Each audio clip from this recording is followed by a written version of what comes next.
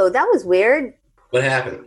Yeah, I logged on and then it took me, like, I logged on to the link that you sent me, but then it took me into like another meeting that was just me.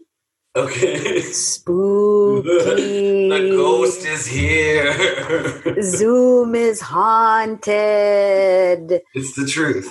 It's the If truth. host taught us anything, it's that Zoom is haunted, right? Is that anything can happen via Zoom. How's it going? Man, it's all right. It's been a week, Christy. I'm not gonna lie. Yeah, I'm sorry, man. That's all right. I'm turning kind of like we talked about last time we were on. This sort of turning to horror for comfort. Right. And, it's the way to go, and I guess we're not the only ones doing that either. No, I've heard so many people. I mean, like a lot of our friends also like horror, and like they also like to keep it spooky in October. Yeah, but a lot of our friends like Blake Hackler, Patrick Johnson, who we spoke to on the show, Parker Gray. Yeah.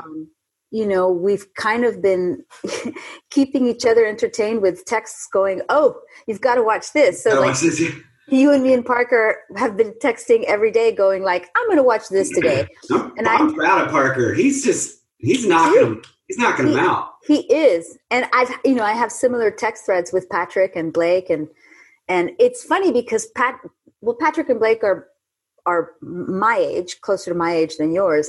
And so we've all been kind of watching the same things. The Hammer type stuff. The Hammer type stuff and sometimes the super cheesy made for TV stuff, but sometimes it's good. And just other classics from the 70s, The Omen, The Exorcist. You watched The Shining, was that last night? I watched The Shining last night. I was like, fuck it. Because usually, to me, The Shining, you guys know, everybody knows here on Terror and Tacos, that The Shining is one of our favorites. Oh, yeah. And we consider it one of like the grandfathers of I'm not going to assume the gender of The Shining. Come on. It's 2020. We can't do that. Christy. Yeah. It's one of the, big ones. Yeah. And so I kind of like to save it till Halloween. Yeah. But I was like, fuck it. I voted. Yeah. I voted. I did my duty. You did your duty. It's time to watch The Shining. It's time to watch The Shining. Yeah.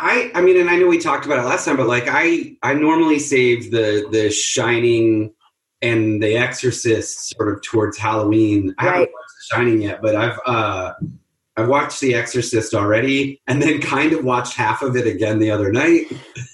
Dude, I watched The Exorcist October 1st. Yeah. I was like, I'm out of the gate. To October, yeah. Yeah. Well, it can't be any more scary than it actually is in the world. Right. I think that's part of it. And then I told you, like, I sometimes will just do like sort of like 90s and early aughts, just like ridiculousness. So the other night I watched 13 Ghosts. Oh my God. I haven't seen that movie in so many years. I remember liking it. It is an absolute mess and I love it. And I can't, it's got Matthew Lillard and Tony Shalhoub and two of my favorites. Yeah. And it doesn't make a lot of sense. But also, I think Lillard is probably coming off of like his Scream fame, because it's after a few years after Scream, and he is clearly like, I can do whatever the fuck I want. Right? Nobody's stopping him. Yeah. It's his Nicolas Cage face. Yeah, man, it's so glorious and over the top, and yeah, I'm gonna have to watch it. I remember. I don't think I've seen it since I saw it in the 90s. Yeah, many, many years ago. And I remember liking it, but also thinking, this is insane. Yeah, it's complete madness. Just plot holes as far as the eye can see. Who cares? It doesn't matter. It doesn't matter. But we both, I guess, over the course of the last week or so, we both knocked out The Haunting of Bly Manor. We did. I just... I don't know why. I can't remember why now, but I was like, I'm going to save it until I can like really savor it and enjoy it. Mm-hmm. And then one night I was like, I'm just going to put it on. I'm going to watch it. And because I like to save those kinds of things for when I have a lot of time. Yeah. Because I know I'm going to want to binge it. Yeah. And this one's 9 episodes. Right.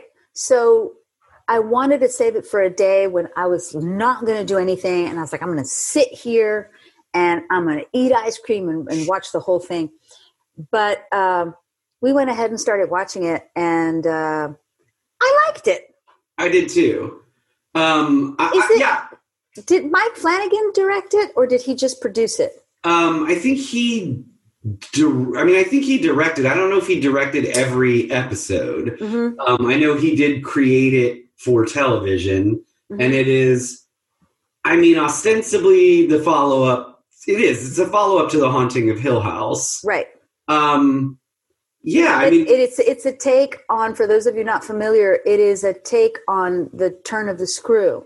Yeah. Bly Manor is the name of the house in Turn of the Screw. Which seems to be having a bit of a renaissance with The Turning that we reviewed a couple months ago with young Finn Wolfhard. Wolf Finhart? Yeah, Wolf Finhart. The greatest name in Hollywood. And so, yeah. Either way.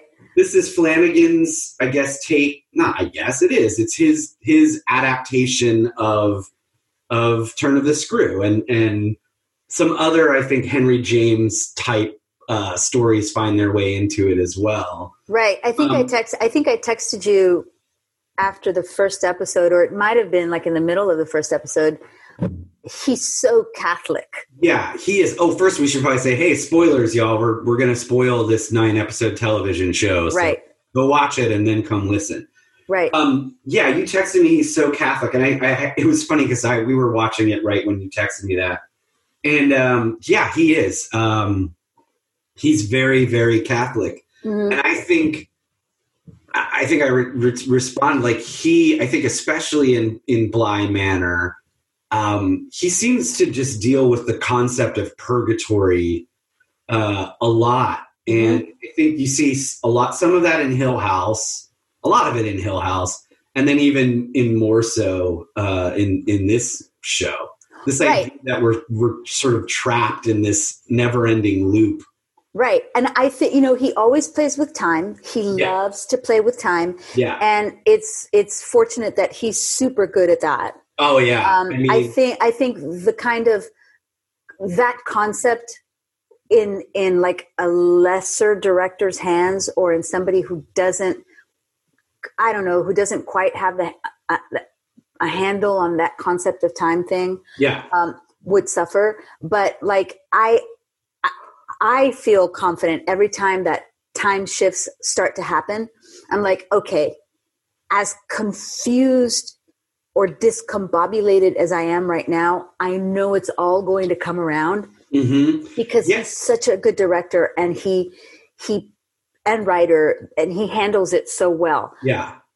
And whoever his editor is, again, deserves a lot of awards. Because I think Hill House is brilliantly edited, and I think this one is too, and we can get to it, but especially in episode 5, which is the total just time fuck episode. Mm-hmm. The editing is just like, the editor just does these little things to keep you in the story and like tethered to this crazy thing. Right. And we got to episode 5. I mean, and I wasn't bored. Like, it wasn't like I was bored in 1 through 4.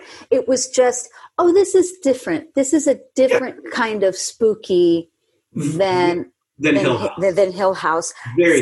Still enjoyable. Yeah. Super atmospheric, like all the things that we both love about a haunted house story. Mm-hmm. Just different, less jumpy, less, kind of like what's around that corner or whatever. Then you get to episode 5 and you're like, oh shit, here we go. Yeah. And I mean, I think that I think it's really different. I mean, I think it nods to Hill House sometimes pretty overtly, just like for fan, I think, fun or whatever, but it's a different story. And there are scares, but they are I think you just said it at the top. This is much more about atmosphere. Right. And it's like, I mean, because Haunting of Hill House, the book itself and the original, that novel is a jumpy scare novel. Mm-hmm. Like that novel is terrifying in that sense. I think this is what he's really, really good at, is that he keeps the spirit of the original story. Yeah. And Turn of the Screw is not the type of story that is like, oh, I'm terrified. Like, I mean, for those of you who read horror novels, the good ones, do have fucking jump scares in them. Like, have things where you're like under your sheet going like, please be my mother, not some ghost who's about to take the sheet off of me right now. Right.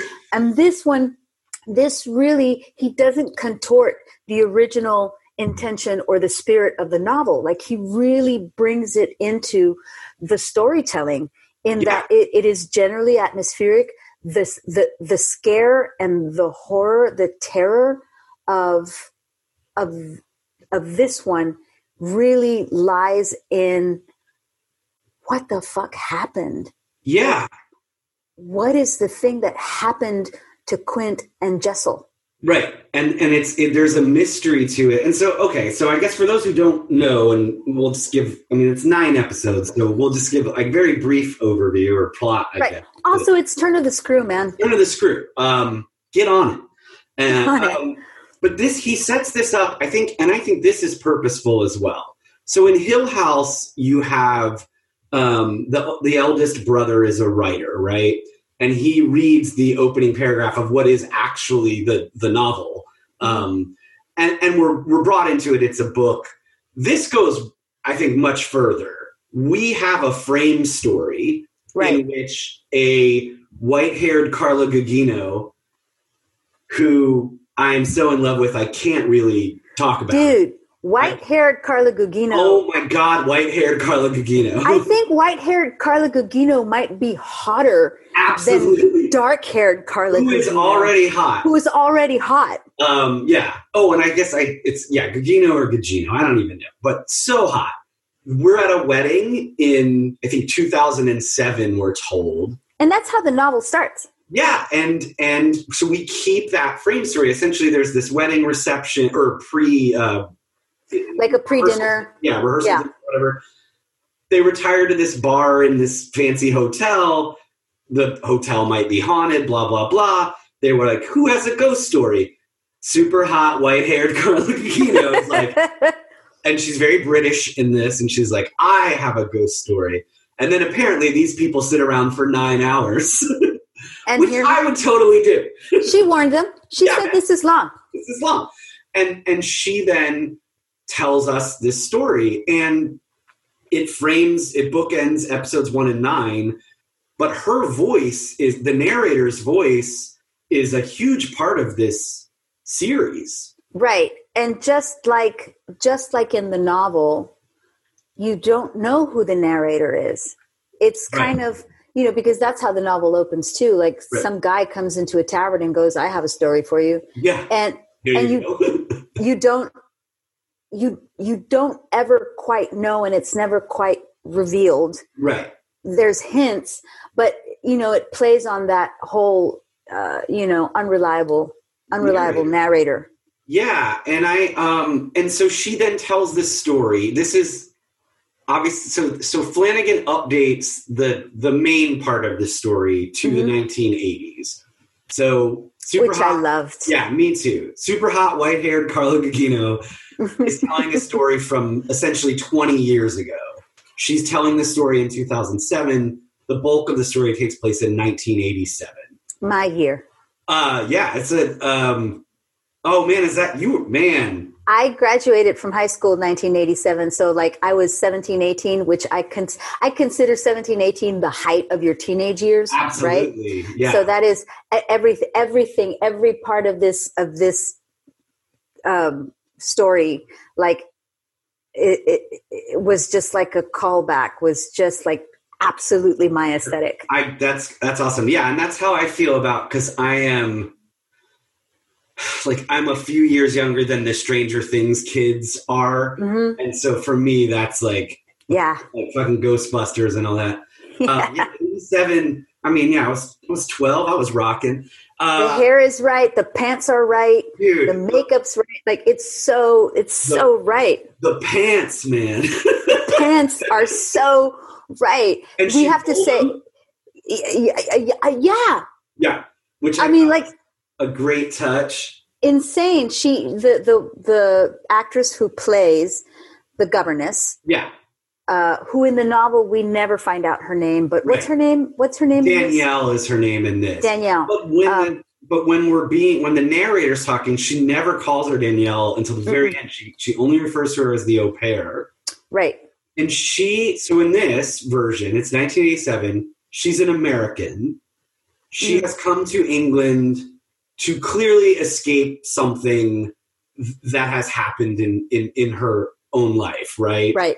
She has fled something, and she is literally haunted by it. I mean, that is what happens in haunting stories. Yes. And so she gets a job as an au pair governess in at Bly Manor.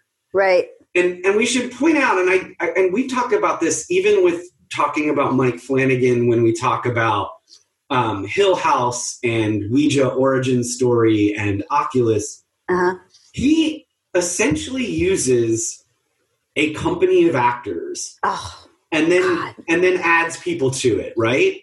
Henry Thomas. I love this. And so the au pair is Vanessa Pedretti. Man, it's a lot of Italian representation here, Christy. I know.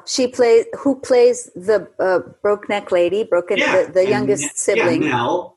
And then Henry Thomas, who is the younger version of the father, and he's incredible.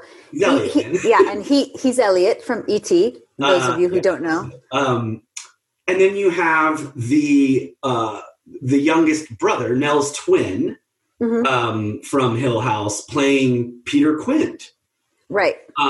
And Aspen and I both, and his and Mike Flanagan's wife is in it too. Yeah, she makes a cameo, and not a cameo, but yeah, she's in. She's featured in like one of the last episodes. Yeah.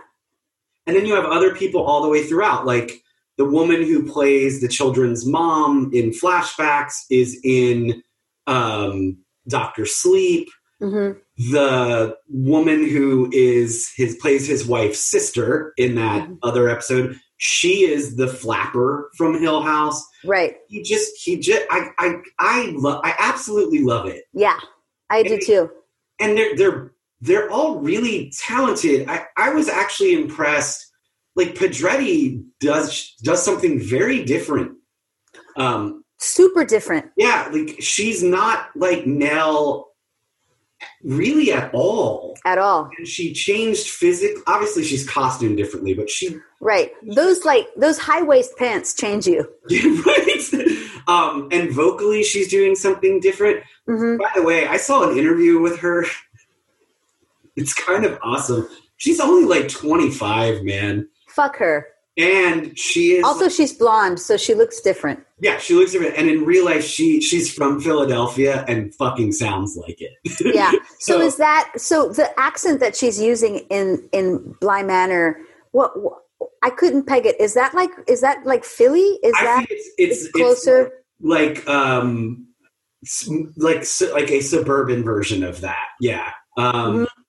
And so I thought she was different. And then you get to, the guy who plays Luke in Hill House, who in real life is British, in this is playing a Scotsman. Right. Also, side note, I was like, he's clearly a good looking dude in Hill House. He's really fucking handsome, that guy. Yeah. Like I was taken aback. Yeah.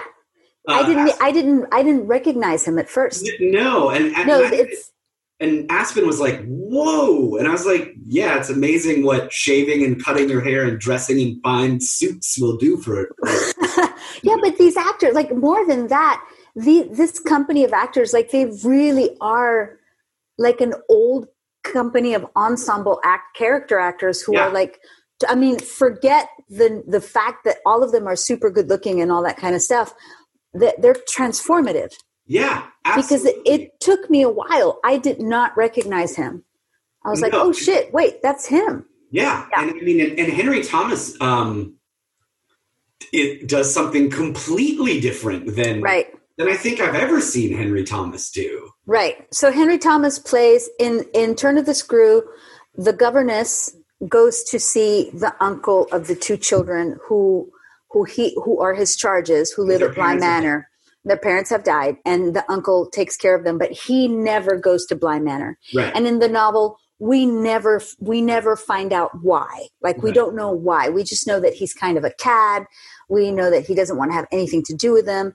And it's the same here, but we do get to learn more about him in this retelling. Yeah. And he just does a great job as the uncle. And he at one point, because we already said spoilers, right? Mm-hmm. So everyone is haunted by something in this, because it's a haunting story. He is haunted by what his dead brother calls his true self. And so there are multiple scenes where Henry Thomas is acting opposite Henry Thomas, but a crazed, psychotic version of Henry Thomas. It is terrifying. Like the first time his doppelganger shows up, that was truly menacing. Yeah. And I watched an interview with him last night. It was like a group interview with all the leads. And keep in mind, Henry Thomas, as you said, is Elliot. So this is, and I think in real life, he's probably close to 50. Yeah, he's my age. Okay. So he was, when he played Elliot, a child. So this is a man who has been in this business for fucking decades. Yeah. Right? Fucking decades. And in the interview, he said he thinks that is technically the most challenging thing he's ever had to do in his career. This point, was playing opposite himself. He fucking nailed it. Absolutely. I mean, and that is, I think it's also a testament to Mike Flanagan and the writing and all that stuff. But what he does, and I was about to say, it's truly menacing. It's truly terrifying. And he's doing almost nothing. Yeah. He's doing almost nothing. There's just a few little things that are amped up. Yeah, and it's fucking great. On top of having to do an accent, which is not something you really associate with Henry Thomas, Right. Story-wise, the au pair is running. She goes and applies for this job. It's clear she's not going to get it, but then they run into each other in a bar. And she's overqualified. He's like, "You're overqualified. Why are you here?" Yeah. And she gives some excuse. Right. And then she doesn't get it. Kind of lays out when they see each other in the bar that she wants to make a difference. Right. And in the classroom, she can't, because you have 30 screaming kids and all that. And so she goes to Bly Manor, and we meet, the housekeeper. Incredible. That lady is fucking incredible. Incredible. And the cook or chef. Incredible. I love that guy. He's on a show. I know him from a show called iZombie. He's great. That woman though, who plays Mrs. Gross, dude, she has an episode. We were Aspen and I, episode 5. Yeah, it is the closest thing to a one person show that you can have on television. Right, and it's so beautiful. It's so beautifully done, because when you watch episode 5. And you go, oh shit, that's what she was doing in episode 2. Blow my mind. And of course, a lot of it is editing and all that stuff. But for her to be consistent, it's just, she's an incredible actress. She's phenomenal. And I think that, the guy who plays the chef is great. And we meet the gardener. She's great. Miss Jessel. We see in flashbacks. So these two children have not only lost their parents. Wait, can we talk about the little boy who plays Miles? That dude, what the fuck? What the fuck freak of nature child is that? Yeah. Because, Flora plays Flora, and she's lovely. Of course. She's a little girl. She is a lovely small British child. This child who plays Miles, there were times and I am not joking. There were times when I forgot he was a child. Oh, yeah. Like I thought he was an adult human being. Yeah, he is insanely talented. And I looked it up. He's on a British TV show. He and the guy who plays Peter Quint, Luke from Hill House. Luke, yeah. So they did. This is, I think, also a testament to Flanagan and that obviously that little boy's just preternatural talent. Yeah. They would do the scenes, and the guy who plays Peter Quint, whose name I can't remember right now for some reason, he would play the scene, and the little boy would watch. And then the little boy would step in, they would reshoot, and then they would shoot the scene. And essentially it was... That's brilliant. It is brilliant. And in this interview, they were talking, it's like, it is a concept that's the idea of a 10-year-old even understanding what it is to move and talk like an adult in a real way and not in a... Not pretending or acting to be an adult, but like mirroring what another person does with their gesture and with their voice. Yeah. And mirroring a man who is 6'4" and dead handsome and also terrifying. And selling it. Yeah. And selling it. I mean, just a little tidbit of trivia.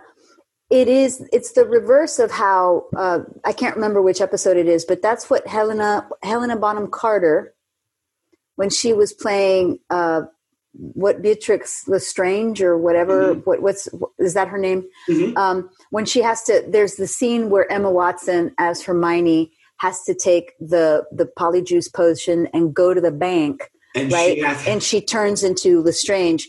So, but it's Helena Bonham Carter. So Bellatrix and Helena Bonham Carter asked whoever that director was, can we have Emma Watson play the scene first, and then I can watch Emma Watson, and then I will shoot the scene. Because I am a 50-something woman and I have to act like a 16-year-old. Right, exactly. So that's how they did it. But this is the reverse of that. I mean, there were. Do you know Alex Ross? He's an actor. He's from Dallas. This little kid reminded me so much of adult Alex Ross. Yeah, which is crazy because Alex, one, is a great actor, but a grown-ass man. Yeah, he's like 6 foot something, whatever. And like I would be like, this...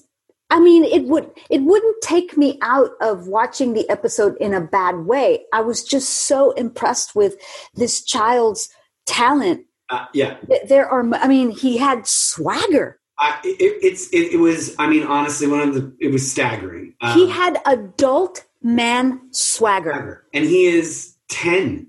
Yeah. And this is why when we talked about The Turning, they cast Finn Finhard, who is 16 or 17 to play Miles. And they aged up Miles because I'm sure they were like, no kid can do what needs to be done. Well, this fucking kid did it.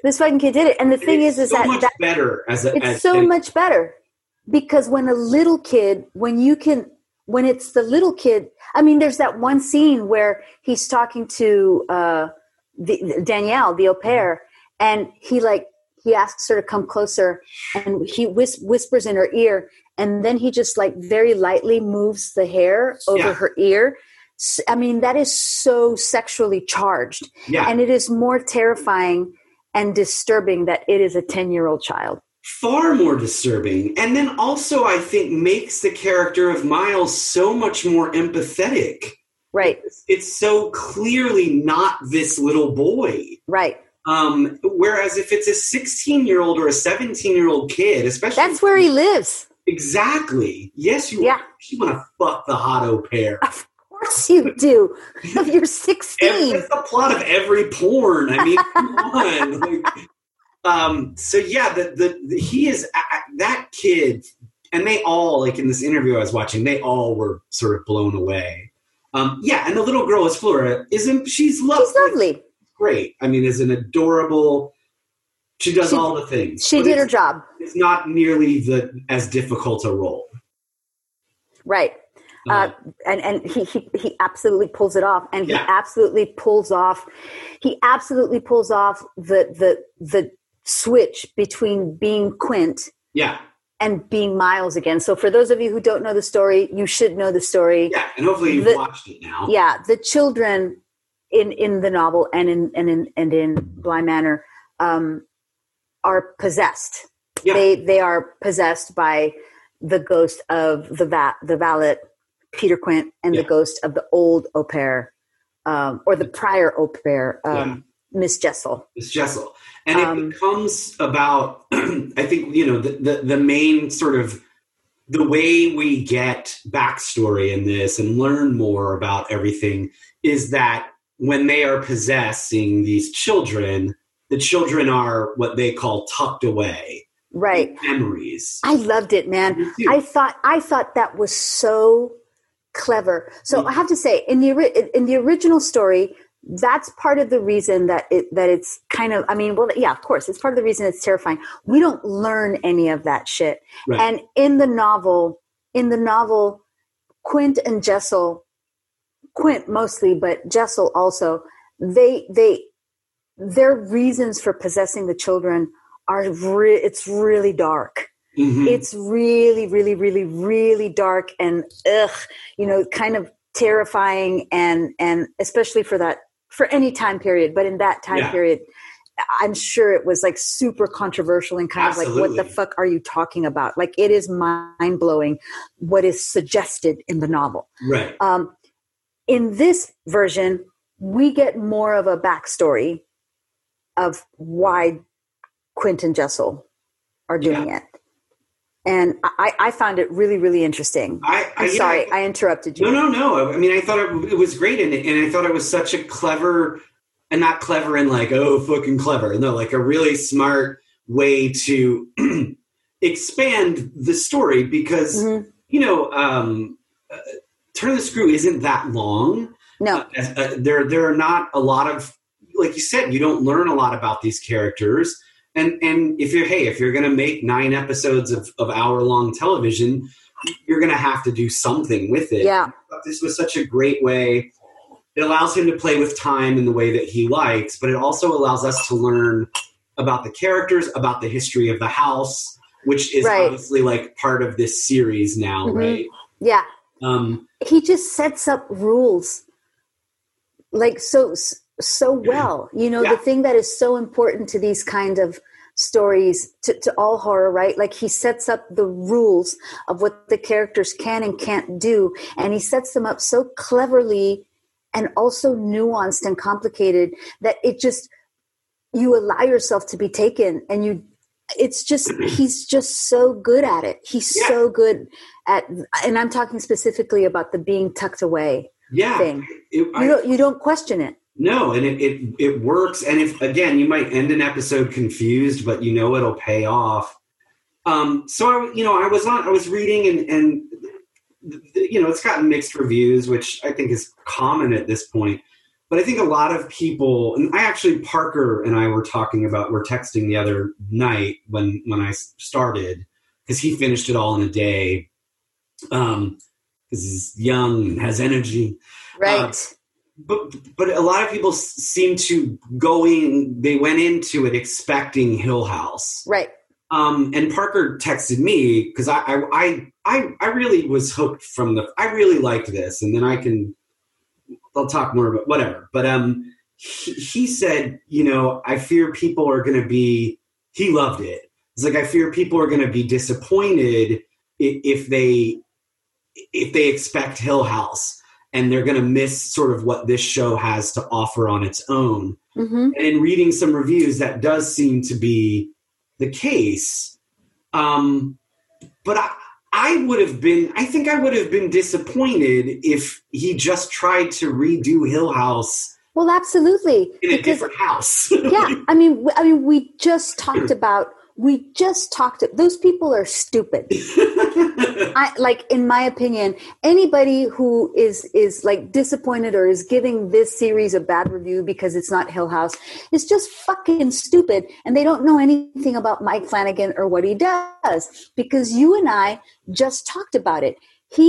This is not the greatest hits. This is not the sequel to the first one, and I'm going to give you the greatest hits of the first one, because Haunting of Hill House and Turn of the Screw, although both haunted stories, are two very different novels. Yeah. So why would he regurgitate what he did in Haunting of Hill House in a story that's different? He is taking the kernel of what the novel is and giving and expanding on that. Yeah. You know, he's giving you the spirit of the novel in this retelling of it. And he's like, okay, we saw Hill House. That's one story. Now let's look at for a different thing. Yeah, and there's a line in the very last episode, when we come back to the Frame story, and super hot white-haired Carla Gugino wraps up, and she's telling the story to the bride, who, right? I mean, whatever, we're spoiling everything. Who is Flora? And she says, the bride says, I think you got it wrong. I think you got one thing wrong. At the top, you said this was a ghost story and this is a love story. And then she says, well, when you retell it, make that change for me. And I do, like, Hill House is about family, right? Like all of that dysfunction in a family and other things. But this really to me is about the possessive nature of love and the inherent heartbreak, right? The idea that I love this person so much, and I know if I ever am true to myself, if I ever really think about it, at some point, one of us is going to lose the other one. Right. And how do you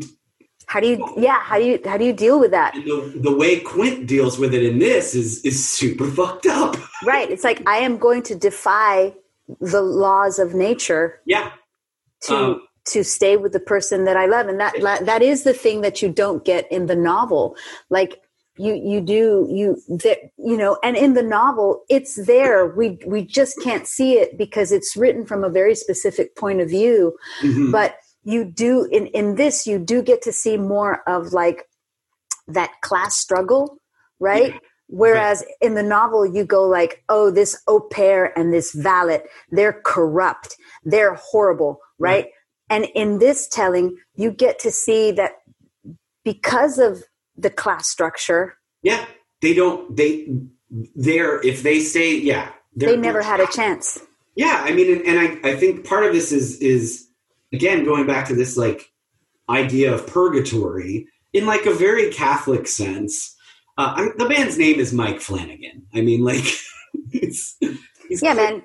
He's super. It's part of what I love about it. Yeah. It's part of what I love about it. It's so Catholic. Yeah, and I think so. You have purgatory in the like supernatural sense, but you also have the idea like class is its own purgatory, right? Especially in especially in stories like this, right, where the class system is like. I mean, I know that exists here, but in England, it's like there's fucking names for it and shit. Right. Well, and it's like when the story was when the story was originally written, like there wasn't really a way, or people were just beginning to have a way to break that class, right? Mm-hmm. Like you were born into a certain class and you stayed there. Yeah. Like you just couldn't get further than that. And then somewhere along the way, we were made to believe that we could break our class structure. But if we really think about it, like today, that's very rare. It's extremely rare. I mean, even if you look at, I think, people who have become, quote unquote, successful, like in terms of money. Right. Like, wow, look at all this money this kid made. And like, yeah, now he's a billionaire, but he was born a millionaire and he got to go to Harvard and all that shit. Like, yeah, right. I mean, it happens, of course, but it's rare. And in a lot of cases, to break that class, you have to have some absurd, idiosyncratic talent. Like, you have to be the best goddamn basketball player to ever step foot on Earth. And still, someone's going to look down on you. Exactly. And tell you to shut the fuck up and just dribble. Right. Exactly. And so I think, again, like, so yeah, there's this supernatural purgatory. The house is purgatory, but class is purgatory. And that is what we get to see Quint dealing with.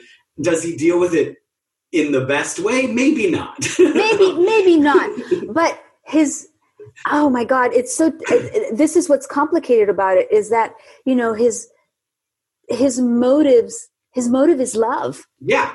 Yeah. And I think his flaw is, he is extremely possessive, and jealous. Right. Mm-hmm. And maybe not as kind as Jessel deep down. Right. But that's, and like there's a really great parallel between Jessel and Danielle also, in that they're both super talented. Like, you know, Jessel is she wants to be a barrister. Like, she wants to straight up, you know, be I'm not sure what the difference is, but like, she's definitely in England, like being she wants to like wear the white wig. I guess. She wants to wear the white wig and like litigate. I guess that's what it is. She's like, I want to be a barrister, not a solicitor. And I was like, I do not know what. I thought they were. No idea what that is, but okay, that's what she wants to be, and she's thinking that she can get in by becoming the au pair and whatever. Because the uncle is a barrister, right? And Danielle is a teacher, and she's very good at it. And they have both allowed, in their own way, men in their lives to kind of like squash who they really are. Yeah. And for Danielle, that involves even another level, like even a deeper level of who she is that I'm not going to spoil. Yeah. And, and that's the struggle. And I also think, you know, it's funny. You and I, we just did an interview. We were on a different podcast, which was super fun. That we should. Yeah, it was super fun. At the end, but you and I sort of talked about this idea of like seeing more stuff set in the 80s and 90s, and just to avoid technology. I don't think that's the reason Flanagan did this. Set this in the 80s. I don't think it was like so they didn't have cell phones. Right. I think it was purposeful in that things that Danielle is dealing with back then were maybe not as easy to come forward with as they are now. So many things. Yeah, and I'm not saying it's easy. You know what I'm saying, but like, no, I know what you're saying, and it's as somebody who was right at that age and who, you know, I won't get into it in this episode, but who, I mean, you and I were both married before, so you and I have shared these stories. Like, yeah, there are certain. We're from like this weird generation, Michael, that kind of like straddles old school and new. I guess you can say that about any generation, but ours is unique in that we straddle technology and no technology. Yeah, absolutely. And like our generation is weird in that. And there were just some things that in the 80s that we were already like pushing forward and trying to be progressive and getting ahead. But there was a wall there. There was still a very significant wall there of like, this is how far I can go and I can't go any further. Yeah. And right. Actually, I would assume I know like obviously like we still have a long fucking way to go. But like, if you look at how women were viewed just back then, it was still like, hey, once you get married, you should probably shut the fuck up and let your husband. You're too loud. You're too loud. You're too smart. You're too smart for your own. Boys don't like smart girls. And you see Jessel and Danielle have to have sort of subvert a lot of themselves because of the sort of power that men in around them and in society hold. Right. And so I think the 80s was perfect. I also think it's I don't know. It just makes it's far enough away now to where it can be this like, did this really happen? Was it? No, I don't know. Man, are we there? I think God. I mean, it's a long time. Yeah, yesterday, I'm going to segue a little bit, but like yesterday, I'm directing a play via Zoom in Pittsburgh, and it's a very young cast. And there's a reference in the script to the Cosby Show, like they make a reference. And I said, okay, time out. Does everybody know why we're referencing the Cosby Show here? Nobody knew. So I had to explain why the reference to the Cosby Show was important to this story, sure. As far as the Cosby Show being like something that broke a barrier, right? And right. People were like, "What? Yeah, isn't that the guy in jail?" Right. Well, it's funny. Like you and I were texting with Parker the other night because he was watching House of the Devil for the first time, right? And he really loved it. But even I was even thinking, it's like, I mean, I thought that was a movie I had missed because that's when we, again, this is like the decade we lived through. I thought so too. I can't even imagine, there's no way like we can watch that movie in the same way as Parker. Not as saying Parker one does. Is better than the other or whatever. Yeah, there's no way that we can watch that the same way. And it's like you said, like the fucking pants in this and but I do everything. Yeah. And I also think the 80s fits in perfectly with this idea of class, right? Mm-hmm. Like the 80s, especially over here and especially in popular culture, were so much about like fucking, getting rich and money and blah, blah, right. blah. So to me, the 80s is a decade that is really responsible. And we were young, so it wasn't our fault. I'm going to say that right now. Was not our fault. We were teenagers. I was a teenager. Michael was about to become a teenager. Yeah. But the 80s is the decade I feel that is responsible for the situation we are in right now. Definitely. In the world. Absolutely agree. And it is all about decadence and power and greed and just like more. Yeah. And Ronald Reagan. Fuck that fucker. Fuck that guy. All of that said, I mean, I really liked it. And I don't want to bring anyone down, but I had such an odd experience of viewing this because I started last week. And then this Sunday I had a death in the family. And going back to it, I was just struck at, I don't know. I'm clearly still dealing with it, but the way it deals with grief and the inability to let go and the desire to, at times, completely live in a memory instead of confronting the thing right in front of you, which you see in Hannah's character, Mrs. Gross's character. Yeah. Perfectly. And I don't know. I just thought like he gets so many things just about loss and grief and death. He just gets so many things right, I think. Yeah. I agree. And so that was I mean, I know that's specific, but I think it's super relevant. It actually made me think about my sister, and for me it's been a little over a year since I lost my sister, and he gets it. He gets it absolutely right. And I think there's a reason that it's scary. And again, we already said this is a different kind of scare, but even if you're talking about Hill House, there are episodes where you might be scared and then at the same time just find yourself like fucking weeping at the end. Right. And I think that is I think that's like the great thing about this subgenre of horror movie of like the haunting, right? And you mentioned it, but now it just came up organically for me right now. That is like, these are things that are really good about movies like The Others or The Orphanage, which are scary, haunting stories, The Changeling, but that are also touching upon this idea of the past and grief and letting go and facing what's in front of you instead of being tucked away in a memory. Yeah. And I think it's really effective, and he does it really well.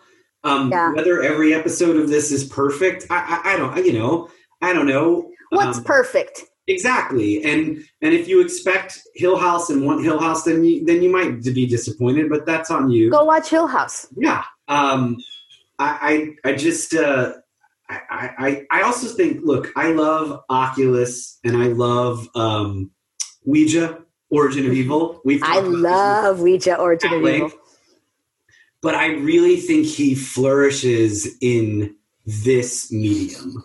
Yeah. He has time, when he has 9 or 10 hours or whatever it is to do what he wants to do. Yeah. Which I think is I hope he keeps doing. Well, I mean, I know he's working on another series. Speaking of him being super Catholic, his next series is called Midnight Mass. And I don't know exactly what it's about. I already like the title. Yeah, it connects to his. Apparently, if it's not about Christmas, right? It's not about Christmas. It's a book that in his, I think, first or second movie, Hush, which is his first big movie, the writer is writing a book, I believe, called Midnight Mass. But we don't really learn anything about that book. Right. So I'm assuming there's going to be terrifying nuns. That's where I'm at. I cannot wait. I fucking love Catholic. He's so Catholic. I truly, truly appreciate it. I love it so much because it's so much of like what gets to the core of what actually scares me. Yeah, me too. And it's, it's a nice thing that I don't know. It's like, he's obviously Irish, right? His name is Mike Flanagan. Yeah. And sometimes you and I talk about sort of the differences between the Irish, Mexican, Catholic, Italian. and Catholics, yeah. But like, it's very little. There's very little difference. We clearly have this shared thing. I guess because it's just beaten into us when we're young. I think it's also because I don't know. People may get offended, but like Mexicans, Italians, and Irish people at their core are really kind of pagan. Yes, exactly. And then all of that got mixed in together. There's always this, little, it finds its way in there. Yeah. Which is, I made a joke about this the other day, but it's one of the reasons that, a lot of times you'll have, certain sects of Protestantism that don't really consider Catholics Christian, right. Which is hilarious since they fucking started it. And they're all terrible. Look, there's but it's like there's a fucking crucifix over the altar in every Catholic church. Yeah. And look, the church is terrible, and I don't want to defend their shit, but it is a weird thing to me. But I do think it's because of those pagan roots that are honestly sometimes really obvious in the Catholic Church. And kind of like, to me, the most beautiful thing about it. Yeah, that's why I love it. I love it. But it's the one thing ritual and the paganism are the things I'm into. Because it's speaking of Catholic horror, it's not as Catholic. He's super Catholic, but he's not as Catholic as that priest in Louisiana who was just arrested for having a menage with those 2 hot goth chicks. Canonize that man, Christy. I know. Please tell. I want one Catholic or lapsed Catholic. I want a lapsed Catholic to come up to me, write to me, message me, and tell me that you didn't think about that at some point in your life. Fucking hero. He's a fucking hero. They were all consenting adults. Exactly. They were all consenting adults. Yeah. And the bishop of the diocese, and they were arrested. I'm like, why did you arrest them? They were just having sex. They burnt the altar. I know. And you brought this up. Now we're way off, but whatever. Yeah. We haven't really gotten to talk in a while. Dude, that church has done way worse fucking things. Absolutely. Why are the power, and I'm not talking about the Catholic people. I'm talking about the powers that be, like the Catholic the church itself. The church itself is so up in arms. They're so up in arms about this priest who fucked two hot goth chicks on the altar. Who were adults. Right? Who were adults. Yeah. But not a peep on the priests who raped children. Yeah, it's fucking crazy. Look, are you going to defrock the guy? Sure. Yeah, whatever. But fuck you, man. He did that's nothing. Also, it's awesome, but whatever. Did you see those girls? Dude, they were hot. Dude, come on. And he was a good-looking priest. He's a good-looking priest. I mean, he doesn't look super good looking in his mugshot, but I'm sure there must have been something about him that those girls were like, yeah. Or they thought it was a cool idea. And it's Louisiana. Louisiana's weird. It's got its own shit. I'm sorry. No, I had to mention it on the show. Amazing story. I love it so much. It's so funny because Issa posted they burnt the altar. Yeah. And Issa commented, haven't y'all heard of Lysol? Yeah. It seems really extreme, man. Yeah. It's fucking awesome. Bly Manor. Bly Manor. Yeah, I really, like I said, I really liked it. It hit me in a very different way than Hill House. And, I don't know. I think, I don't want to keep it. Hill House seemed sort of like very groundbreaking in a way to a lot of people. And I guess maybe, I don't know. I don't know what people expect. Like, I don't know either, but I have a question for you. Sure. So, we've been talking about how during at this stage in the pandemic and the quarantine, we're still keeping ourselves out of public anyway, that we're finding comfort. Yeah. In horror. And you and I and some of our friends have been finding it's been a little bit difficult to watch new things. Mm-hmm. That we've been finding comfort in the stuff from our childhood and stuff from that gives us nostalgia or something like that. However, I found that Haunting of Bly Manor actually fit in really well into that comfort feeling. Yeah. Did it for you? Yes. And it is obviously brand new. And I don't know if it's because the story is somewhat familiar or because the actors it is this sort of company, or if Flanagan just kind of works in like an older, I don't even know, milieu. I don't know. Like it doesn't feel like I'm necessarily watching like something brand new. And I mean that as a positive. Yeah. Like, I feel like the way he approaches filmmaking is more akin to a different era. Yeah. Like you can tell it is so clear that he loves his classic horror and that he loves that. And that's why this format works for him so well when he has time, because he likes to take his time telling a story. And that is so from the 80s and the 70s. And I think there's something, obviously these are both based on novels, on literary works, but there is something literary in especially in the structure to it. First of all, like he names those two women Perdita and Viola. Like he's not making any qualms. But I think this allows him to. I saw one critique was like, well, nothing happens between such and such and such and such. I'm like, something doesn't always have to happen. Like there can be a story that is about atmosphere or about theme. Or I'm okay with that in books, but not in movies or television. Or something could be happening if you just think. People don't want to think, Michael. Yeah. That's the thing. People don't want to think. And and in the novel, part of the reason the novel is so good and so terrifying is because you actually have to think. Right. You actually have to draw your own conclusions and face your own conclusions, which can be a little bit terrifying. Yeah. Right. And if just because you think something is not happening in front of you by the people I reject that.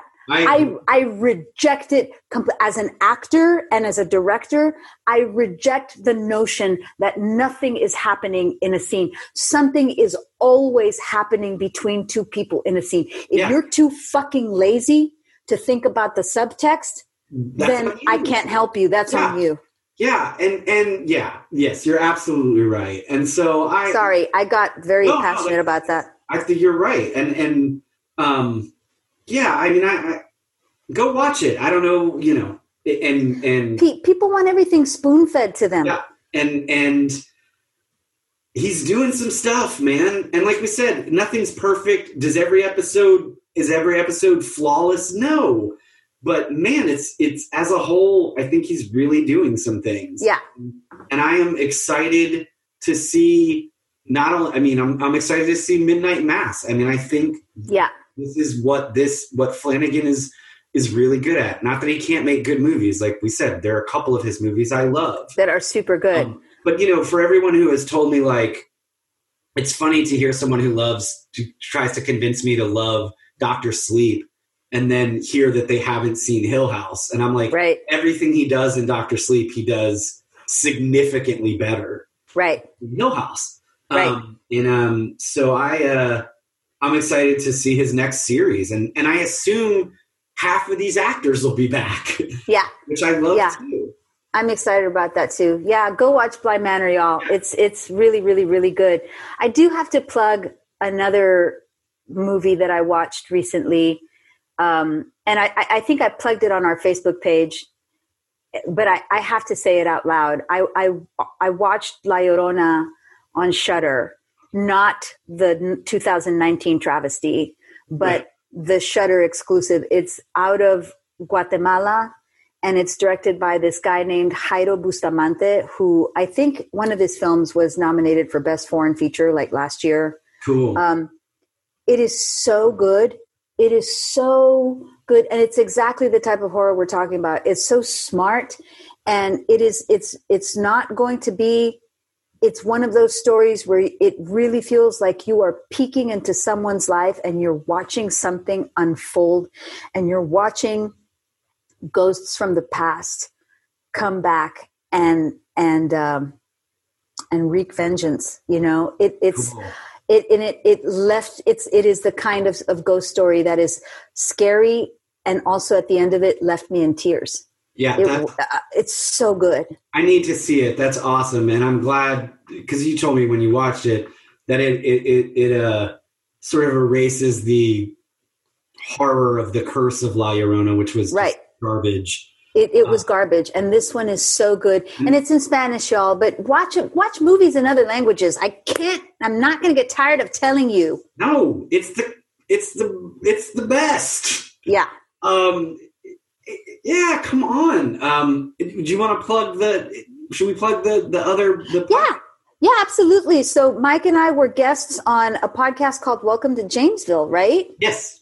And it's a really interesting podcast about all kinds of things. Uh-huh. And James listened to Terror and Tacos, and he really liked it. And he was like, I'm going to have these two fools on my podcast. Yeah. And it was really fun. We got to talk about movies and other things. Yeah, I mean, we got to kind of do what we do here, but with someone else, which was fun. And James had some great questions. That game that we played, which we actually were good at. Yeah. I didn't think we were going to be good at it. And so we're going to be on November 1st. So welcome to Jamesville. There's a Y in that. We can post all of this. But, we'll post it. But the week before, it's sort of the Halloween, 2-part Halloween special. Our dear friend Paul Taylor is on the week before. So Paul, who we have interviewed, and whatever. Paul's a really good friend of ours. Yeah, Paul Taylor was Pinhead in Hellraiser Judgment. He's in our movie Final Dress. He played Renfield in our Dracula. He's a great guy. Paul's on right before Halloween, and then we're on, I think, the day after Halloween. Yeah. That was super fun. I want to say thanks to James. I had a really great time. Just getting to talk about movies with someone else, and we got to cover a large and bunch of different topics. So check that out. Yeah. And I'm going to go. I didn't eat tacos before the show, but I'm about to go eat tacos right now. Awesome. I'm so excited. I'm going to try this place that's new to me on Live Oak. It's called Cesar's Tacos, and it's right across the street from La Banqueta. So nice. We'll see what that's like. It's a mom and pop place. All right, that sounds awesome, and we will. I feel like it's been a month since we did our last one, so we'll see. Hopefully, we'll be back sooner this time. We'll see where the pandemic takes us. But thanks for joining us. I'm Christy. I'm Michael. And this was Terror and Tacos. Thank you, Jim John, for our music and everything else that you do for us. And I guess we'll see you next time. All right. See ya. Bye. See you, Christy.